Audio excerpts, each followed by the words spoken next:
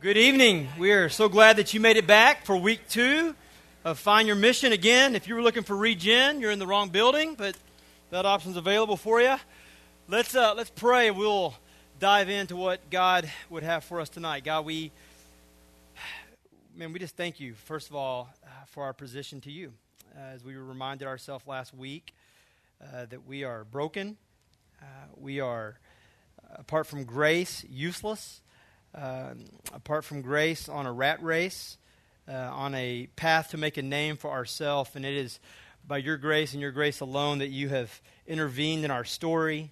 You have showed us that you are more beautiful than anything else, that you are better than anything else, and that anything else that we would live our life for, any other mission that we would live our life for would never measure up to what you have for us. And so we pray that you would help us to find our mission. Help us not to live unwise but wise. Help us to make an impact because our days are few and we are but a vapor. And we help us by your grace and by your Spirit to remember that, and let us make the best use of our days. We pray this in Christ's name. Amen.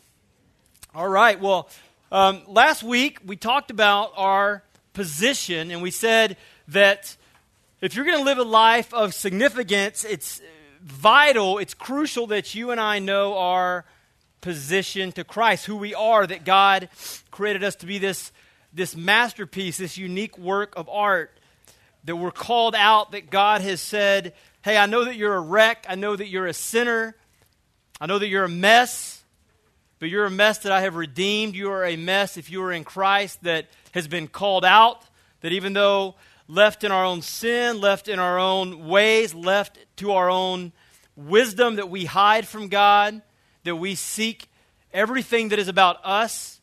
And God says, hey, I'm calling you out to a life that is more significant, a life that really makes eternal impact. And we said that God, not only has He called us out, not only has He made us unique, but He has made us beautiful. He has made us a masterpiece. There's no one else on the planet like us, that as we walk with God and as we abide in God, that He begins to do something beautiful in our life, and we begin to see the brushstrokes of His character on our life, and that our life doesn't have to be like everyone else in the world, that we're running this race where there's no finish line, that we're digging this sandcastle, and we dig and we dig and we dig, and there's no treasure, there's nothing there. The waves come and just knock it over, and that God has called us into this life to make a radical impact for Him.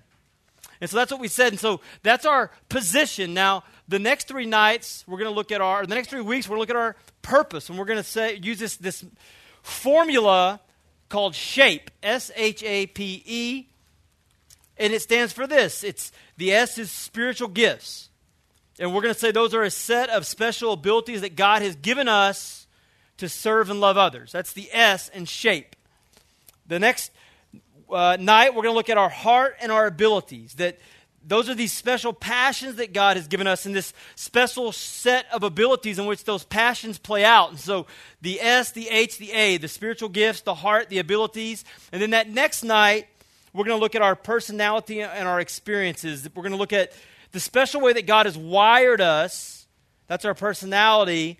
And the way that our past, both positive and painful, God uses all that to make an impact. And so I'm going to share with you tonight a little bit about my story and how God has used all that in my own life to find my own mission. And so that's where we're headed. So tonight we're going to talk about spiritual gifts.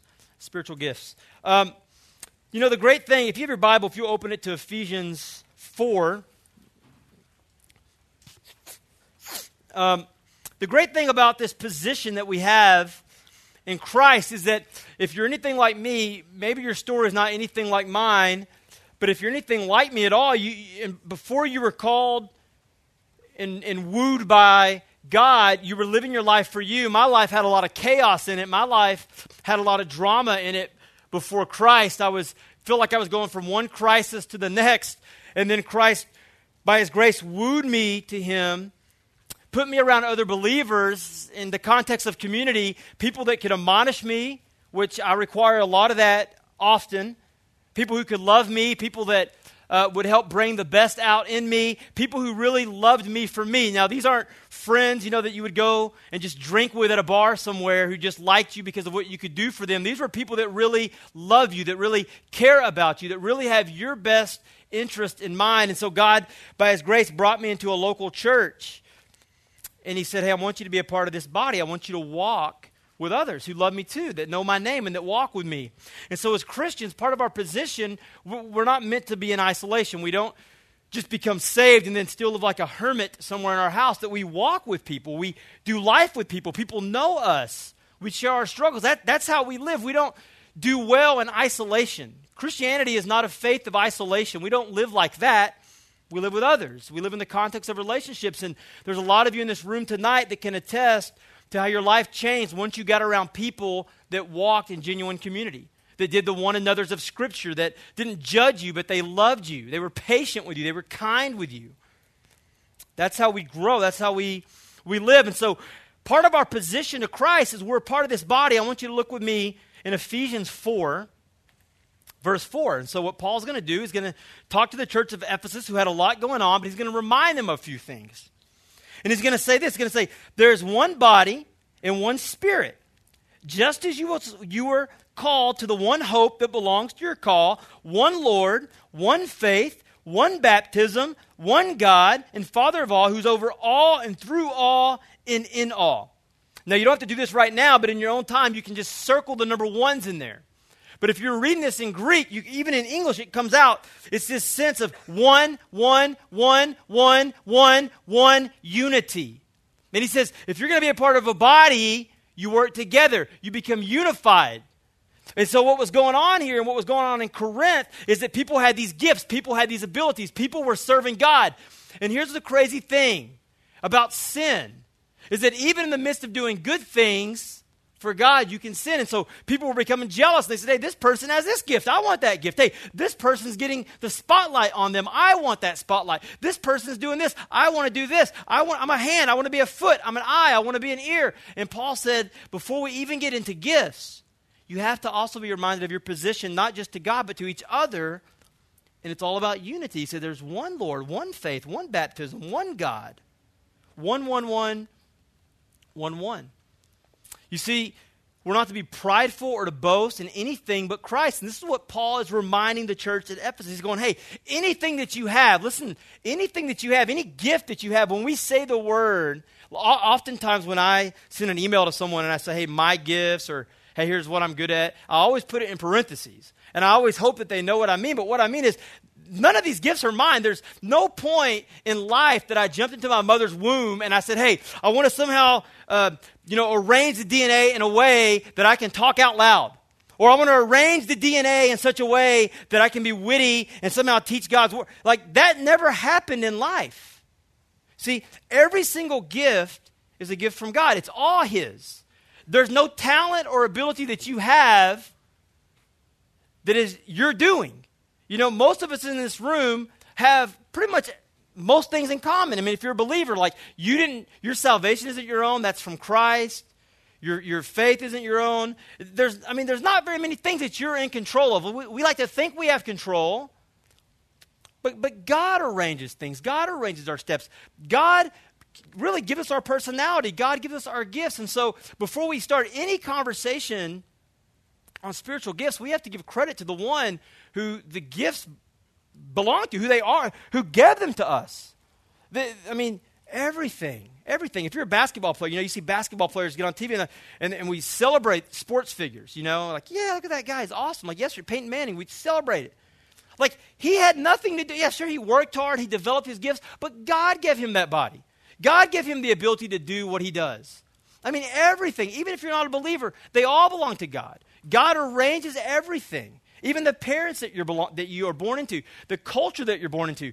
God is sovereign over all of that. And so we got to give credit to where credit is due and say everything is yours. And so what Paul is reminding folks here is, look, you can't be going around taking credit for things that aren't yours. It's one God, one body, one spirit, one God who's over everything.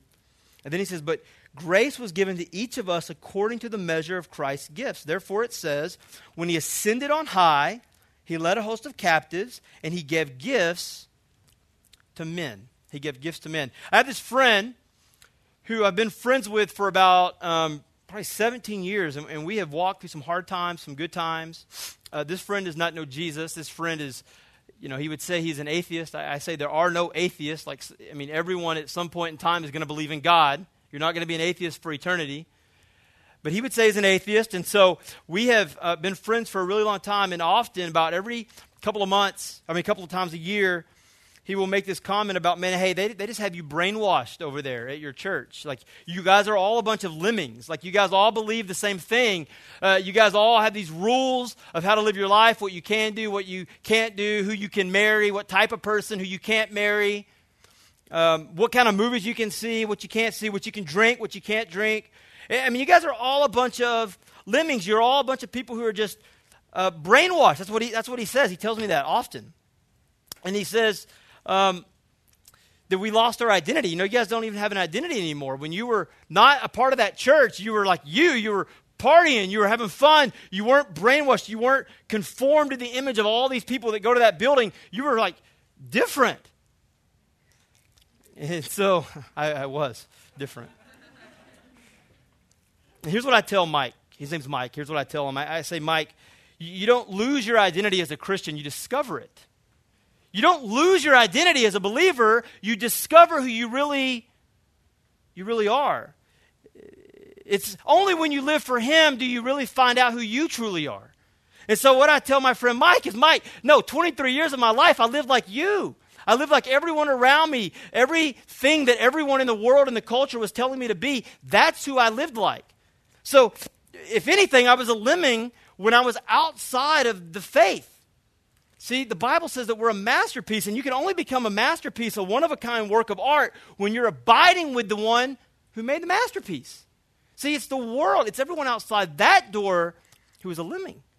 The Bible says here in verse 8, he says, he gave gifts to men. It goes on, we talked about last week, that you're a masterpiece, this word where we get poetry. And it's only when we pursue God, when we pour ourselves into him and allow our lives to be a reflection of his lives, do we become who we really are. As we pursue Christ, his brushstrokes are evident in our life, and then we bump into people and we change their lives. It's a beautiful picture. Tim Keller says this. Tim Keller says the great thing about God is he can make straight lines out of crooked pencils. It's a beautiful story that my life is a wreck. Like, if you really knew me in real life, you wouldn't want to be my friend. Like, I'm a mess. I am really a mess. Apart from the grace of God, apart from people in my life loving me, like, my life is a mess. And the fact that God would go, hey, I want to take a mess and use you to do something for good, like, that's a miracle. I don't know what you think about miracles, but my life is a miracle. Many of you, your life is a miracle. And so what you've got to know is that any conversation about spiritual gifts, that one, Paul always starts out with the Bible always starts out with the fact that we're one. We have more in common than we have different. And then two, that God has given us gifts, that we're unique, that we're uniquely designed, we're a masterpiece, and it's only when we're pursuing Christ that we really know who we truly are. Our true identity is only found as we pursue Christ. That's it. And the tragedy is many people live their entire life. My father lived his entire life until he drank himself to death pursuing the world. And he never found out who he was. My mother is on a course to do the same thing. And I try to love them. I try to woo them. And they think I'm nuts. And I'm like, Mom, you're never going to know. You're never going to have full joy until you're living the life Christ has designed you to make. And it's a tragedy. People live their entire life and don't get that. And we have to get that. So what we're going to do quickly is we're going to look at what spiritual gifts are not. What they are not. Before we look at what they are, we're going to look about what they are not. And so the first one is they're not talents. A spiritual gift is not a talent. A talent is a natural ability. It's something that you're good at it. God still worked in your DNA, but like my wife can play the piano. Awesome. That's not a spiritual gift. She just can play the piano. She learned how to play the piano, took lessons on how to play the piano, developed her talent of playing a piano. I don't necessarily know that we're going to bring her in and let her play the piano on Sunday morning as her spiritual gift to build up the church. She can play chopsticks, both parts, I think. But that's a talent. That's a gift. That's a natural gift. And some of us have other talents. Like just because we're good at speaking doesn't mean that God's going to use us as a teacher to build up the body. Just because we're a singer doesn't mean God's going to use us to sing to build up the body. So you may be a really good leader at work, this micromanager at work, but in the body of Christ, you might be an oppressive leader that hoards over people instead of building them up. Just because you have a talent, that doesn't mean that's your spiritual gift. You can be a great salesperson, a great school teacher, but that doesn't mean that's your spiritual gifts. A girl, her name's Leslie Flynn, she puts it like this. She says, talents have to do with techniques and methods. Gifts have to do with spiritual abilities. Talents depend on natural power. Gifts depend on spiritual endowment. So if you ever kind of want to do a litmus test, you have to ask yourself, and sometimes there's a blurry line there, but is this a gift or a talent? And you have to say, hey, do I have to depend on God to do this thing? Or can I just wake up and roll out of bed and do this thing? And sometimes those lines cross. But do you depend on yourself or do you depend on God's empowerment? Personality. You know, a personality test, sometimes you go to churches or online and they give you like a personality test. Personality tests are not a good indicator of your spiritual gifts. Sometimes God stretches us. Sometimes God wants us to do things out of our comfort zone. But here's what I've learned is that oftentimes your personality is sort of the vehicle, this book puts it this way, the vehicle in which God expresses your spiritual gifts. If you're outgoing and you love to be around people all the time, there's a good opportunity, a good chance that God's going to use your spiritual gifts to be around people, to bump into others, to encourage others. So your personality becomes a vehicle by which God uses your spiritual gifts. Fruit of the Spirit. Now, fruit of the Spirit, that's Galatians 5:22 and 23. Fruits of the Spirit are love, and joy, and peace, patience, kindness, goodness, faithfulness, gentleness, self-control. That's the fruit of the Spirit. Galatians 5:22 through 23. You can look those up if you want to check those out. But those are the things that as we abide with Christ, so if you want a litmus test of if you are abiding with Christ, you ask yourself, or if you're married, you ask your wife, sweetheart, how am I doing in these things? Am I becoming more patient, more kind, more good, more faithful, more gentle, more self-control? And if they say no, that's a problem. So a believer grows in the fruit of the Spirit as they abide with Christ. Those aren't your spiritual gifts. That's the fruit of the Spirit. That's the fruit that the Spirit produces in your life. The fruit of the Spirit is the fruit of the Spirit is the contribution to our character. Spiritual gifts reveal the contribution we make to the body of Christ. The fruit of the Spirit changes who we are. The gifts of the Spirit change what we do. They affect what we do. The Spirit is who we are. The gifts of the Spirit, fruit of the Spirit is who we are. The spiritual gifts affect what we do. That's not our personality. That's the fruit of the Spirit. So those are what they are not. And we're going to look at what are spiritual gifts. If you have your Bible, if you'll flip over to 1 Corinthians 12. And this is kind of a lot of application here. And so just kind of, I'll put these notes and these slides online as well somewhere. And we'll get these to you or we'll send them out by email. So don't feel like you got to go bananas with your pen. 1 Corinthians 12, what are spiritual gifts? There are several passages in the Bible that people go to when they talk about spiritual gifts. 1 Corinthians 12 is a big one. It says, now concerning spiritual gifts, I do not want you to be uninformed. Now, if you know anything about Corinth, if you've been in church very long, you know Corinth is sort of like a modern-day Dallas, right? I mean, modern-day whatever. People just live for themselves. There's debauchery. There's every kind of sin going on. Much like our own city, it's a city where people choose their way over God's way.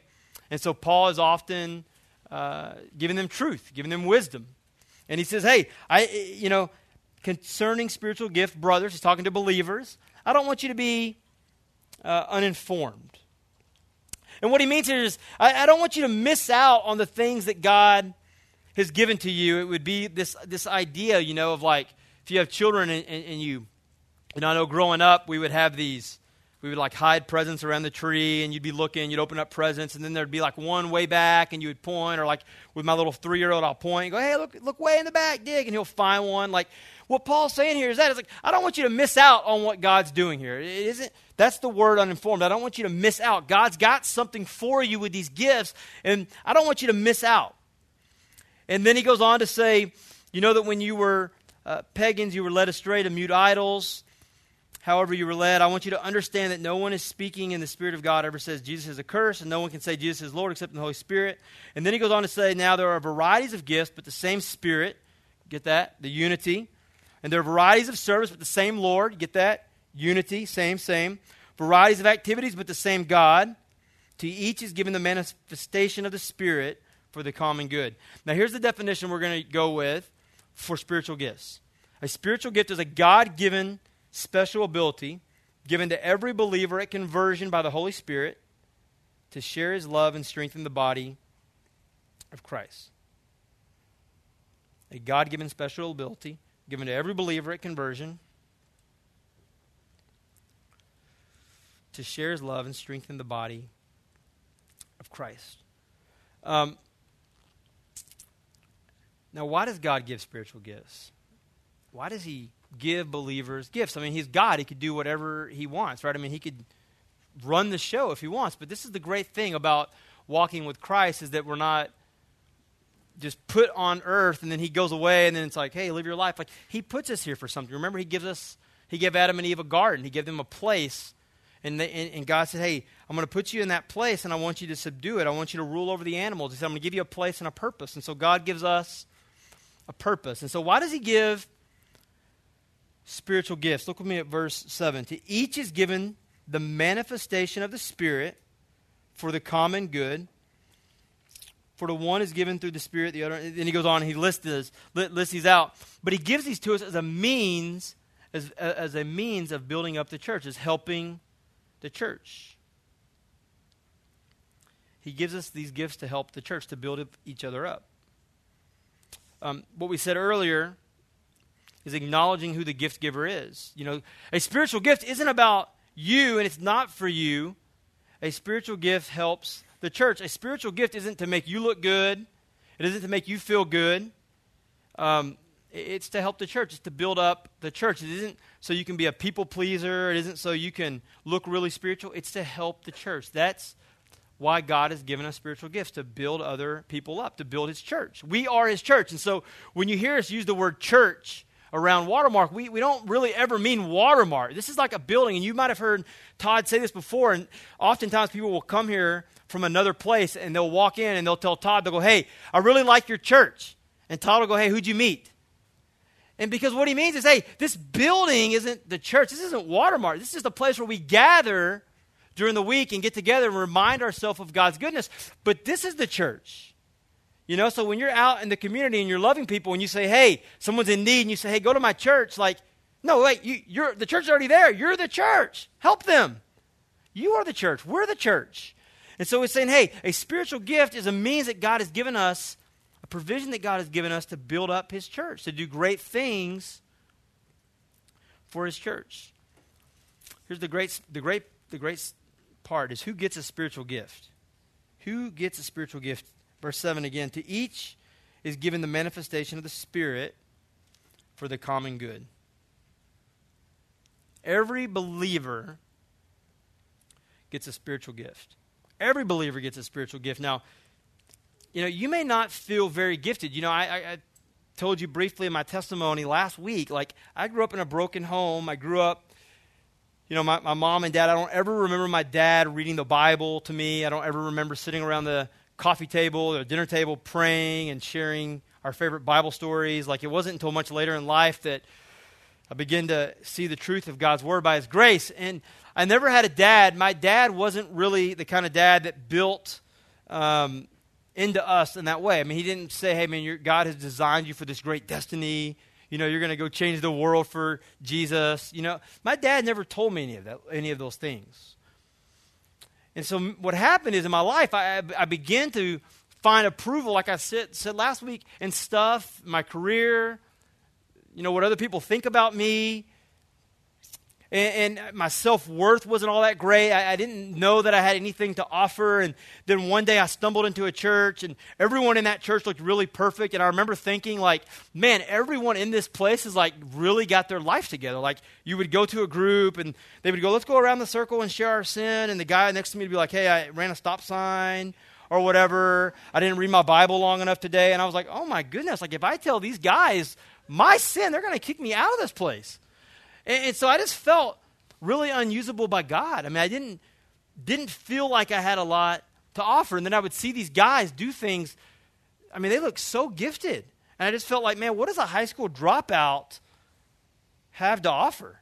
You know, I didn't know what I had to offer. And people would read these texts to me, and I'd go, man, that's really great, but, man, I'm not really good at anything. I mean, I'm not really athletic. I mean, I talk a lot and got in a lot of trouble at school for talking a lot. But I don't know what I have to offer. And, man, the Bible here, it says, man, look, everybody, even if you don't feel gifted, you have a gift. There's no special level of knowledge. There's no maturity required. There's no degree required. Every Christian, every believer has a gift. And you may not have discovered your gift. And if not, you're in the right place. You know, you might have been trucking along like me and thinking, man, I don't really have anything to offer. Like, every place I go, I mess it up. You know, God, you don't want me to be a part of this. If you bring me on the team, I'm going to mess something up. That's my gift. My gift is messing things up. Like, you don't want to. And God goes, hey, let me take you. You know, let me take a Rick Smith who is rough around the edges, and let me, by my grace, bring sandpaper to the rough edges of his life and round him out and then use him for my glory. And so if you're here today and you're a little rough around the edges, you're in the right place. We're all a bunch of people who are rough around the edges. We're all a bunch of people, if we were to just, you know, strip all of our facade away, to lay all of our cards on the table, we would all say the same thing, man, that we're trying to be used. We're trying to have acceptance. We want you to like us, you know, like, and let's just say that, man, we're all messes. We're all, at times, feel like that. God, could you use us? Do I have anything to offer? You use other people, but you don't use me. And God goes, hey, look, you have a gift. You have a gift, and I want to use your gift. So if you're here tonight, I don't know what your background is, but you need to know one thing is that you have a gift, at least one gift. Now, some of you are like 10-talent people, and if I asked you to raise your hand, you would say, man, I'm humble. I'm going to humbly tell you I'm a 10-talent guy. But look, you have at least one gift that God wants to use to make an impact in the world.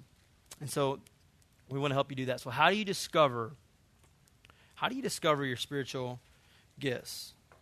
Because it's important to find your gifts, because what you don't want to do is, and we're going to talk about some pitfalls of spiritual gifts here in a second, but what you don't want to do is start serving in a place that you're not gifted in, because, you know, many of you have had jobs in your life that you hated, you know, and it was a drain going to work, and it was a drain doing that thing. It didn't give you life.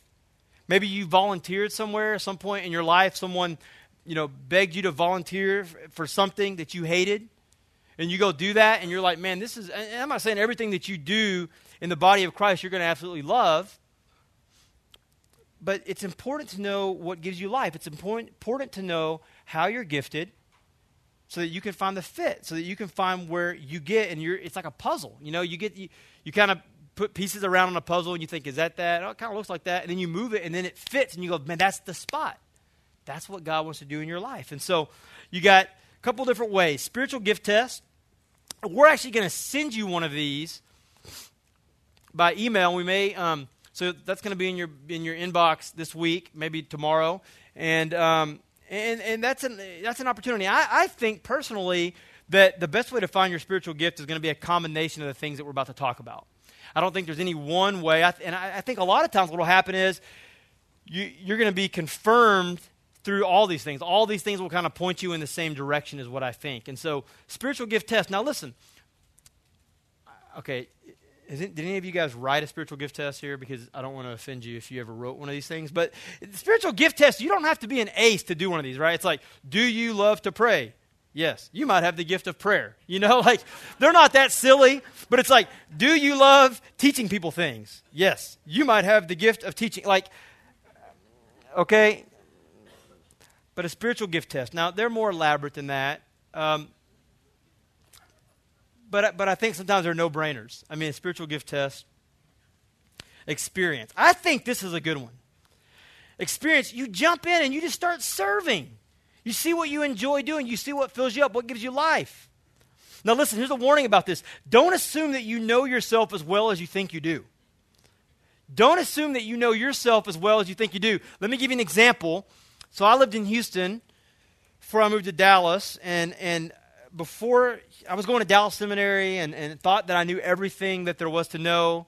I was really prideful, really arrogant, and I went into this church and I said, "Hey, I would like to teach your big high school event at this thing. I mean, I've done this other places, and man, I want to get plugged in with the youth, but I don't want to be the guy that sets up tables. Like that, my gifts would get wasted if I set up tables. I mean, there's really a lot of other really great table setter-uppers.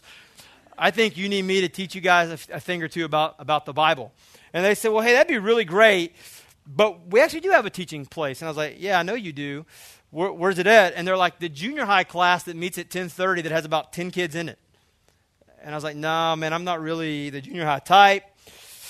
Not really the 10-kid class type." And here's what they said, "Man, hey, if you want to serve here, the spot we have for you is the 10:30 junior high class with about 10 kids in it." I was like, "All right, man, I'll do that." So I went into this class, junior high kids. Okay, which if you know anything about junior high kids, if you're a teacher, they're junior high kids. And so there was like this guy in there who was like 50 years old, and no offense to nerds, but he looked really nerdy in a godly way. I mean, he had high water pants on, he had glasses, he was a system admin for this place. If you were to stereotype nerd, that would be what I would pick, right? And the story gets better. I'll redeem it. And I went in there, and I listened to this guy teach the Bible, and I was so arrogant and prideful. The guy stood up, and he was monotone. He said, "Jesus, in Matthew 3, he loves you. And Matthew and Jesus loves you." And I was like, man, how does anybody walk out of here knowing the Bible with that? You know, and it's so prideful.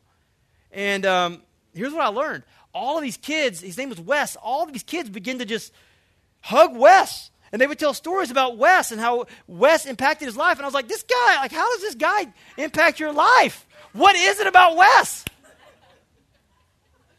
And you know what was crazy is I learned something. Like, Wes served these kids. He invited them into their house. He had get-togethers. He went to their games. He called them. He was invested in them. He was a disciple maker. And I watched this guy pour into these middle school kids, and I was like, man, I want to be, God, by your grace, could I be a guy that serves people like Wes? And then the craziest thing happened. They're like, hey, can you start teaching this little junior high class? And I was like, man, I would love to teach this junior high class.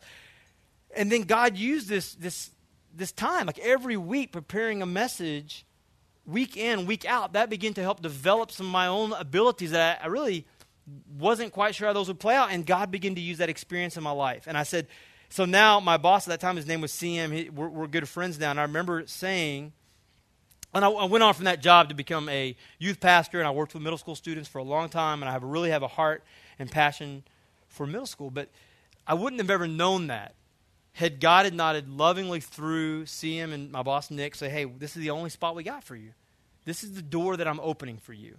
And so what you've got to do a lot of times in your life is say, God, prayerfully, what door do you have open for me? What's the opportunity that you have? And never, ever, ever think you know yourself as well as you think you do. Never make the mistake of doing that. You don't wait for God to start filling in all the blanks in your life. Don't wait for God to remove all the uncertainty. In fact, here's the crazy thing. As you begin to walk with God and abide with God and try to find your mission, God may put uncertainty in your life so you have to trust Him more. That's the crazy thing about God. He wants to develop your character, develop you, and God loves bad odds. He loves when it doesn't make sense. That's how God works. And so you trust and you get experience and you jump in. If you're not serving anywhere at Watermark, if you're a member here, which if you are a member here, that's a requirement for membership is that you serve and that you're a part of community, because we feel very strongly as a church that every member needs to use their gifts. And we think it's a sin if you don't. That's what the Bible says. Like, you have to use your gifts. God's given those to you to steward. And so we want to equip you. We want you to honor God and be obedient with God in using your gifts. And so if you're not serving anywhere, you need to serve somewhere. You don't have to have it all figured out. And listen, here's the great thing about Watermark. We don't ask you to sign a 4-year contract to serve somewhere. It's okay for you to serve and go, hey, I don't really think I'm cut out for this. I don't think this gives me life. It would be like me serving somewhere and being like the Excel spreadsheet person. I would do that for like 30 seconds and go, hey, man, I'm not your spreadsheet guy. There are other people who love spreadsheets. They dream about spreadsheets. I'm not your spreadsheet guy. But you don't know oftentimes that you're not the spreadsheet guy unless you try it. Prayer. I think sometimes we shortchange prayer. I think even in my own life, it's so convicting. I think about that we have access to the creator of the entire world, the entire universe, the one who holds the whole world in his hands, and yet we don't take advantage. I don't take advantage of that often. But prayer is it's the capstone. That's it. That's our direct line, our direct connection that we have access to God through Jesus Christ. And so, we should always pray. The Bible says, pray about everything. Everything at all times in prayer and supplication, make your requests known to God. If any of you lacks wisdom, pray to the one who gives it. And so we go, hey man, there's so many times that I go, I don't know what to do. I don't know what the right thing. And God's like, hey, have you talked to me about it yet? I'm God. I'm the creator of everything. And so, you've got to pray and say, God, would you help me to discover my spiritual gifts? One I didn't have on here was confirmation and affirmation from others. I think this is a big one. Confirmation and affirmation from others. You ask people in your life, people who know you well, people that you trust, people that you're in community with, hey, do you think this is a gift that I'm gifted at? I sense this might be something that I'm gifted at. What do you think? And hopefully you have people that love you enough to be honest with you. They love you enough to be honest with you. It's like the person that says, man, I think I'm a really gifted singer. You watch American Idol and you see those people that go, man, I'm like really great at singing. My whole family says I'm really great at singing. And you're like, man, your family lies to you. This is not your gift. And so confirmation and affirmation from others. As you feel, people will come around and go, hey, you're really great at this. Has anyone told you that you're good at this? And when you begin to start seeing those things come together, you pray, you take a test, and that test somehow tells you, hey, this is something that you're good at. You jump in somewhere and you start serving, and you feel that you're pretty good at that you feel like that gives you life, and then someone else observes you, and they go, hey, man, you're really good at this. Has anybody told you? They affirm you? Like, that's a pretty good sign. Those are pretty good fits, a litmus test from God that you're in the right spot. Now what we're going to look at quickly is some traps of spiritual gifts. These are some warnings. These are some things that we can fall into if we're not careful. If you're still with me on 1 Corinthians, look down at verse 21. It says, the eye cannot say to the hand, I have no need for you. Nor again can the head say to the feet that I have no need of you. On the contrary, the parts of the body that seem to be weaker are indispensable. And on those parts of the body we think they're less honorable, we bestow greater honor. And our presentable parts are treated with greater modesty, which our more presentable parts do not require. But God has so composed the body, giving greater honor to the part that lacked in it. There may be no division in the body, but the members may have the same care for one another. If one member suffers, all suffer together. If one member is honored, all rejoice together. So the very first trap is comparison. It's comparison. This is what happens when we place greater value on certain gifts. When we say, hey, that person has that gift, and their gifts are more important. Their gifts are better. The eye can't say to the feet, I don't need you. The eye can't say, hey. Think about this illustration is so silly. It's so elementary, but it's so deep. Really, if the body could talk and go, hey, I'm an ear. Man, I really wish I was an eye. And the eye's like, whoa, we need an ear. That's how it works. And so, comparison. Listen, there are no second-rate masterpieces hanging in the art gallery of God. And that sounds cheesy. That sounds Christian, but man, God uniquely made you. You're the only you there is. Like, we do this all the time, man. Christians are so bad about seeing someone else do something. They try to be that person. Like, singers do that with people that they hear sing. They try to sound like them. You ever heard thank goodness that we have an incredible worship pastor at Watermark. I mean, John Abel, I love that. I mean, he really is a pastor. He's a pastor. But, man, you go somewhere and you hear a guy singing, and sometimes they try to mimic, like, the voice of the guy they're singing, and it seems so inauthentic sometimes. And you go, bro, just be you. Be the you that God created you to be. You don't have to compare. Teachers do this. They hear a sermon, they hear a guy speak, and they try to be like that guy. Like, man, just be you. God's only going to use you if you're you. And so that all goes back to what we talked about the first night, being secure in who God created you to be, being confident in who God created you to be. Listen, you don't have to be anybody else. God has given you a gift. God's given you a gift. And so if you feel insecure, trust me, I feel insecure often. I have to fight against it all the time. Listen, I work at a church let me tell you something, okay, since we're friends.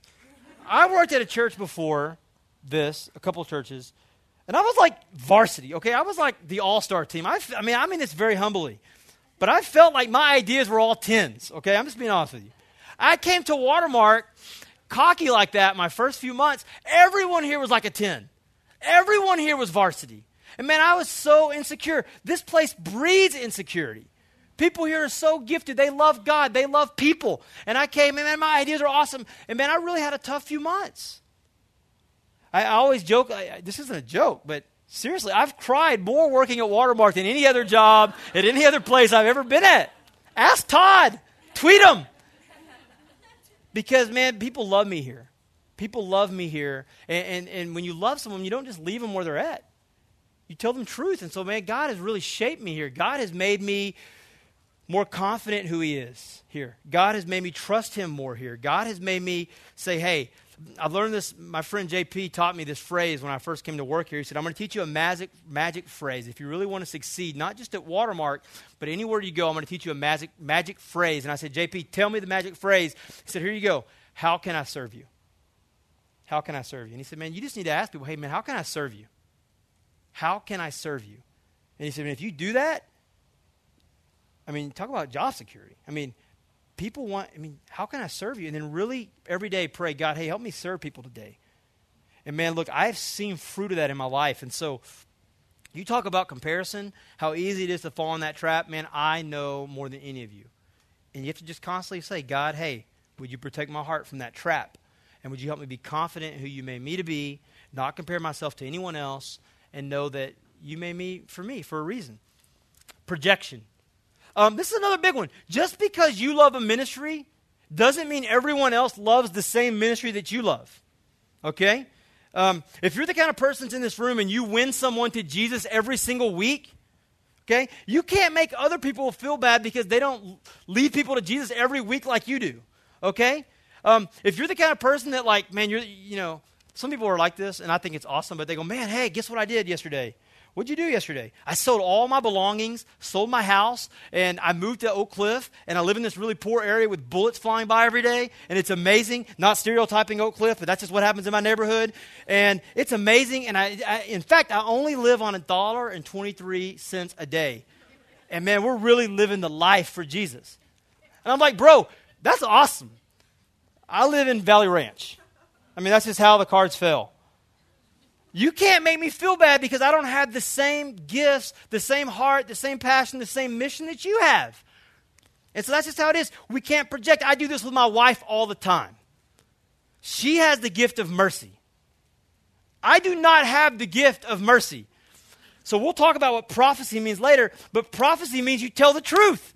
And so I tell the truth to people. And my wife goes, hey, you told the truth to that guy. That sounded really harsh. I'm like, you're just way too nice, Abby. And so I always say, I make people cry, and she gives them the Kleenex. That's how it goes. But you know what I do? Sometimes I go, Abby, you need to be more straight with people. She works with some Catholics. I hope they don't download this message. And I go, Abby, you need to go to work tomorrow and tell those Catholic girls they need to come to Watermark and hear the gospel straight up. And, I won't fill in the blank. You need to get them to come to Watermark. And she's like, Rick, I work with those people. I'm going to do relational evangelism. I'm like, you've been relationally evangelizing them for like 6 months. Drop the hammer. And she's like, Rick, I'm not like you. She says, Rick, I'm not like you. I don't move like you move. And neither one of us are wrong. I have things to learn from my wife. My wife has things to learn from me. But what I can't do is say she's doing it wrong. And we have to be careful, whatever our gifts are and whatever our passions and our hearts are, to think other people have to feel the same way we feel. Okay, you're uniquely designed. Your passions are your passions. Rejection. This is when we don't accept the gifts that God has given to us.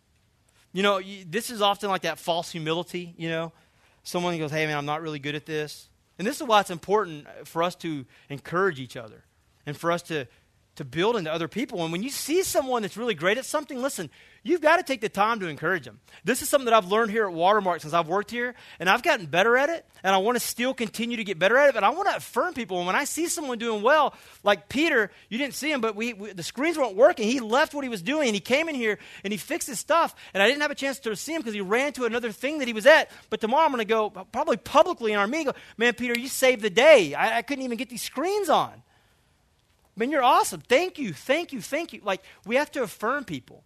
And so when you see someone often and you see them and they're really great with kids, you know, we have a great need here. I'm not trying to push you to children's ministry, but God has really blessed us with a lot of young children at Watermark. We have a lot of young families coming in. We have a lot of young children in, and we have a great need. We turn families away on Sundays. And oftentimes you'll see people that say, hey, I'm not really great with kids. Now listen, we don't want someone that's really not great with kids and hates kids working in our children's ministry. But sometimes you feel people say I'm not great with kids, and they really are. They just feel insecure about their gifts. And we got to go, hey, I saw you. Like I have a friend who, he's been around our house a lot, and I said, hey, bro, you're like really good with my children. I have a almost 4-year-old and a 7-month-old. Man, you're really good. We go out to dinner. He comes with us sometimes. Man, you're really good with students. He volunteers in our middle school area now. But he's like, I don't know, man. I don't know. I don't know how to do. Bro, I'm telling you, am I the only person that's ever, like, you're great at kids. You get along well with them. You're not scared. You're not allergic to them. And so listen, don't reject gifts. Again, like I told you, don't assume you know yourself as well as God knows you. Give yourself permission to be the person God gifted you to be. Don't just assume, and I'm not good at that. Don't reject the gifts. Deception. A couple more, and we're going to take a break. Deception is this. Deception is this trap of Satan trying to manipulate you into thinking that you have certain gifts that you don't have. You trying to become someone that you're not. Listen, this will make you miserable. I mean, literally. Trying to do something that you're not cut out to do, either because someone wants you to do it, you've always really wanted to do it. This will prevent you from accomplishing the mission that God really has designed you to accomplish. Deception. Some of you, like, deception and denial kind of go together there, and that's why it's important. Man, I hope that you're in a community group. Listen, I hope that you're in a community group, because we could teach a whole nother class on how you would never be the person that God's really designed you to be unless you're walking in life with other people who love you.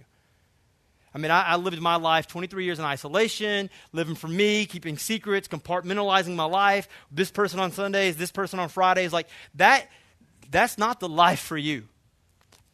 And so you have people that love you, and you go, hey, man, do you think I'm good at this? And, you know, I used to have braces when I was a kid in middle school. And I had this friend, and he would like discreetly tell me at lunch, hey, man, you got some broccoli in your braces, you know. And I always remember that. He didn't do it to embarrass me, but he really was like, hey, man, you have broccoli in your braces. I don't want to embarrass you, but you don't want to embarrass yourself, dude. And sometimes we need friends in our life to lovingly tell us when we have broccoli in our braces, so to speak. You know, so, hey, look, I want to tell you something, that you love me enough, and I know that you'd want to know this, but you're going to make a fool out of yourself and be miserable in the process if you try to do that. And so deception, believing that you're gifted at something that you're not. And then here's the final one, not using them. Not using them. You know, I have this blog, and I'm going to tell you about it after our break here in a second. It's called noahsdad.com. We reach millions of people a month through this website. That God has, it's just a crazy story. But I just don't have the time sometimes to do it. I don't often write on it. I used to do it every day, and then I came on staff here, and I have a family, other priorities, and that sort of got swept under the rug, and so I haven't really built into that as much as I used to build into that, and it's a conviction that I have, and God said, hey, you really need to start using this again and using your gifts and writing, because when you do this, people are built up and encouraged, and I just haven't done it in a while. And then when you don't do things in a while, you kind of lose your groove. You're not as into it as you were. And so not using your gifts, you can waste talents that God has given you by not using them, by just getting busy. You know, life, life is crazy. I mean, we'll just always schedule ourselves busy, and it's just crazy. And so we've got to say, hey, God, what are the gifts? Ask people in our life, what are our gifts? And then we got to use our gifts.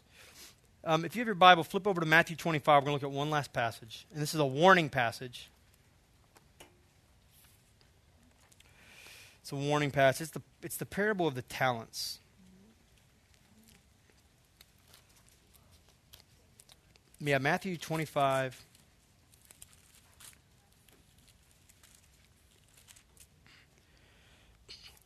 It says, this is Jesus telling this parable to these folks, and he says, for it will be like a man going on a journey who called his servants and entrusted to them his property.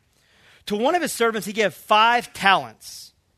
A talent is this monetary unit worth about 20 years of wages. And so that's what a talent is. It isn't like, hey, I'm good at playing the piano. It's a 20 years of wages, a lot of money. So he gave one 5 talents, to another he gave 2, to another 1, to each according to his ability, and he went away. He who received the 5 talents went at once, and he traded with him, and he made 5 talents more. So he increased, he did more with his talents.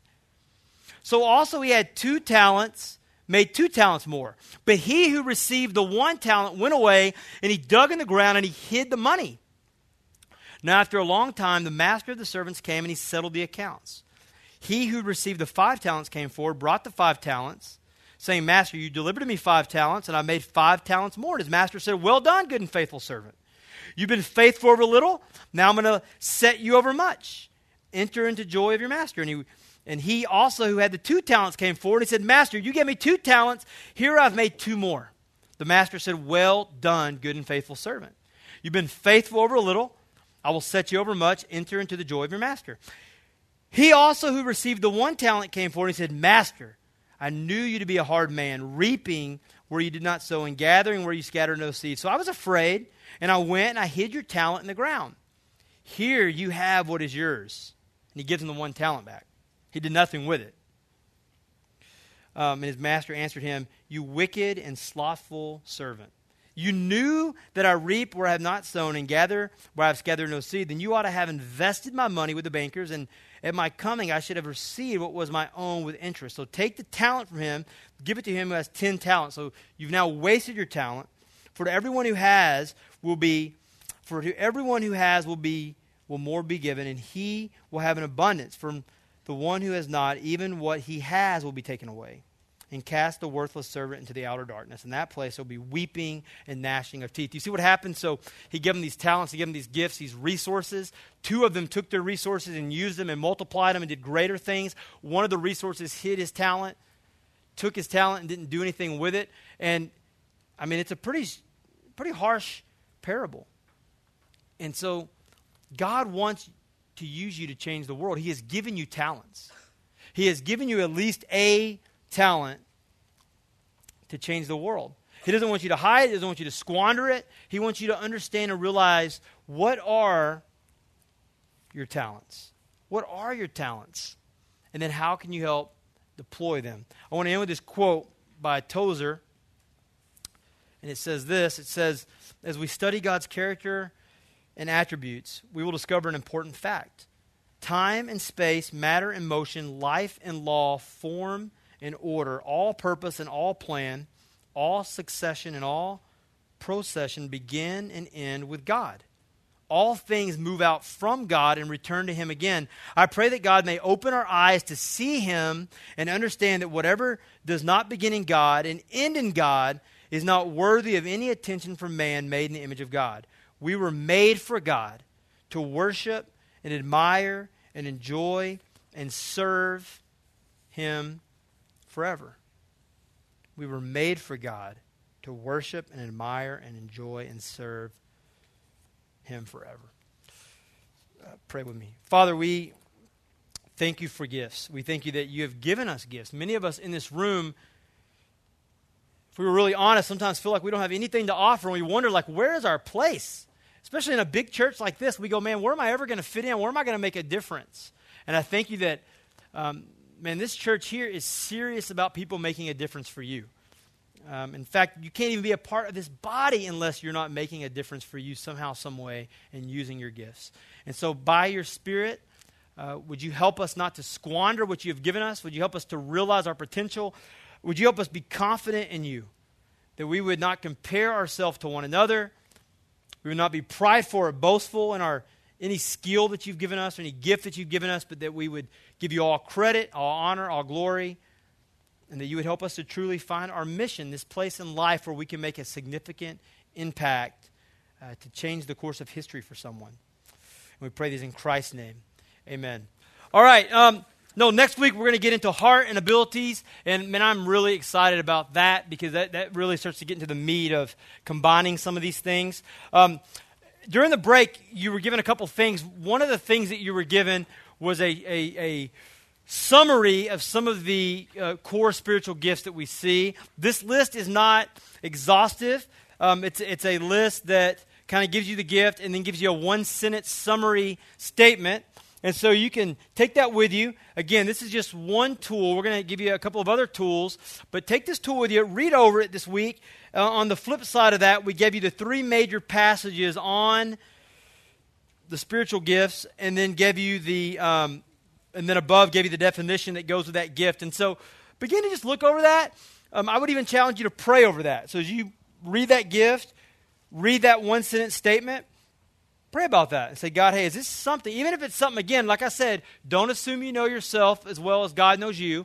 And so read that statement, pray over it, and say, God, hey, I don't think I have the gift of mercy, but do I have this ability to detect hurt and empathize with those who are suffering? Or is that something you could help me do? And so begin to pray over those spiritual gifts. Another form that we put on your table is a shape form, and that's a form that goes with this book that we're sort of basing this next couple of weeks after. And so my friend, Brett Bradshaw, is going to come up and tell you about that. Now, you may not know this, but we have a residency program at Watermark. So every year, folks come in, they apply. Brett is in our residency program. They come in, spend a whole year on our staff, serving, leading. Much of this class wouldn't even exist without Brett's great work and all the great effort that he has put into making this class very excellent, even these sheets that you have at your table. And so we're very thankful for Brett and his gifts and how God is using him on mission with us at Watermark. And so if that's something that you guys are interested in doing, the process to apply is coming up, and we start that every single summer. It's a one-year residency program here at Watermark. And so Brett's going to come up and tell you about that shape form. Thanks, Rick. So like Rick said, my name is Brett, and I'm in the residency program. I work with Rick Wisner, who's in the back here in the Connecting Ministry. And as you walked in, you should have received a shape form. Does anyone not have one of these forms? So what the shape form is a tool for you as you walk through this class, the Find Your Mission class, as you start to discover these various components of how God has created you, your spiritual gifts, your heart, your abilities, your personality, your experiences. Use this to start recording those. And as we finish the class, this is an opportunity for you to communicate to us how God has wired you so that we can have a documented form to know if there's an opportunity of service that fits how God has created you. This is the way that we will know that. And so as we walk through the class, as you pray with God, what spiritual gifts have you given me? Write that down. As you start to reflect on how, what is my heart? What am I passionate about? Write that down. Your abilities, your personality, your experiences, all those play in together to how God has equipped you to service where you are right now today. And just to share really briefly my story, Rick mentioned to you that I am in the residency program. And so for the past 2 years, I've worked for a consulting firm. I had an opportunity to go into organizations and solve problems. And as I spent time abiding with Christ and seeking God to understand what my mission was, I knew that God had given me ability and a desire to love people and to love God with all my heart, soul, mind, and strength, and to use every bit of what He's created me to do to live out that mission. And so as I went through this process that you're going through right now, it led me to where I am today, talking to you, pursuing the residency program here at Watermark Community Church. And I don't know where that's going to lead. What I know where it will lead to is living faithfully where God has me every single day. And today, that's at Watermark. And begin to walk alongside you in this Find Your Mission class. So, Rick, thanks for letting me speak tonight. And please use this as a tool for you as you walk through the Find Your Mission class and give it to us as a way to communicate with you going forward. All right. Thanks, Brett. Listen, nobody go quit your job tomorrow, though, first, okay? So don't quit your job yet. You haven't found your mission yet, so don't do that. But man, I'm excited about this process. If you guys can work on that sheet this week, what we want to do is bring that with you next week. If you have a community group between now and the time we meet next week, I hope that you do. Maybe invite your community group into that process. Hopefully you're comfortable enough with your community group, and they know you well enough to go, hey, here's some things on my heart. Here's some things I'm working through as I'm trying to discover where God has me to make an impact for Him. And I don't have all the answers yet, but I'm praying through it. And so, invite your community group in that. Invite people that you trust, people that have known you for a while. If you have a good relationship with your family, your parents, maybe that's some folks that you ask about that. But I would encourage you to invite others in. What we hope to do next week, just to set the expectation, we're going to talk about heart and abilities. And I'm going to share with you a little bit more in detail about my story and how my heart has, how God has really shaped my heart and my passions for how He's using me on mission. And we want to help you do the same. And so we're going to next week do what's called a heart inventory and work through that. And our idea with that is this, that on the fifth night, as we talk about place, we want to help facilitate some discussions, maybe bring in some folks, maybe have some panels. And so we want to try to do some creative stuff on that last night that we're together using the information that you fill out on this sheet and some of the information that you'll fill out in the next couple of weeks. And so if you can do that this week, that'll be awesome. And I'm really excited about these next 3 weeks, specifically the heart, the passions, our experience, and how God uses all that together to find our place. And so let me close this out with prayer. We'll be down here, Rick and Brett, myself. And so if you have any questions, you want to chat, man, come on down. Let's talk. And during the week, if you guys have any questions, we'd love to visit with you as well. So we pray. God, again, we're just in awe of you. And man, help us to become more captivated by the beauty of Jesus, the fact that you sent Him to earth so that we could have a relationship with you, that the Spirit would draw us to yourself, the fact that our life doesn't have to be lived like the lemmings that are in the world who don't know you. Their eyes are blind. And so may we have a heart and compassion for those who many of us are on mission with all day in our jobs tomorrow, the people that we're going to see in our cubicle next to us that may not even have the foggiest idea who you are and who think we're insane.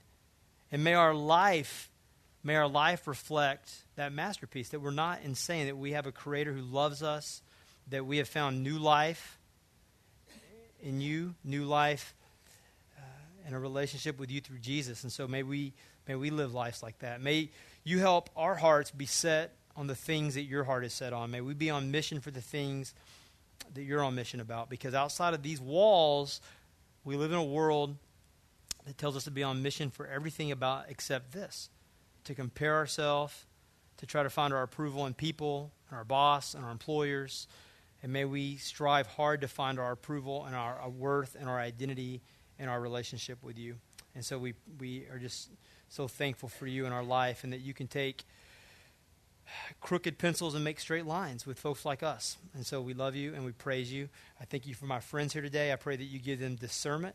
I pray that you help them with big, bright neon signs to find their mission. And when those signs aren't there, that they would trust you in the uncertainty. We love you and we praise you. In Christ's name, amen. All right.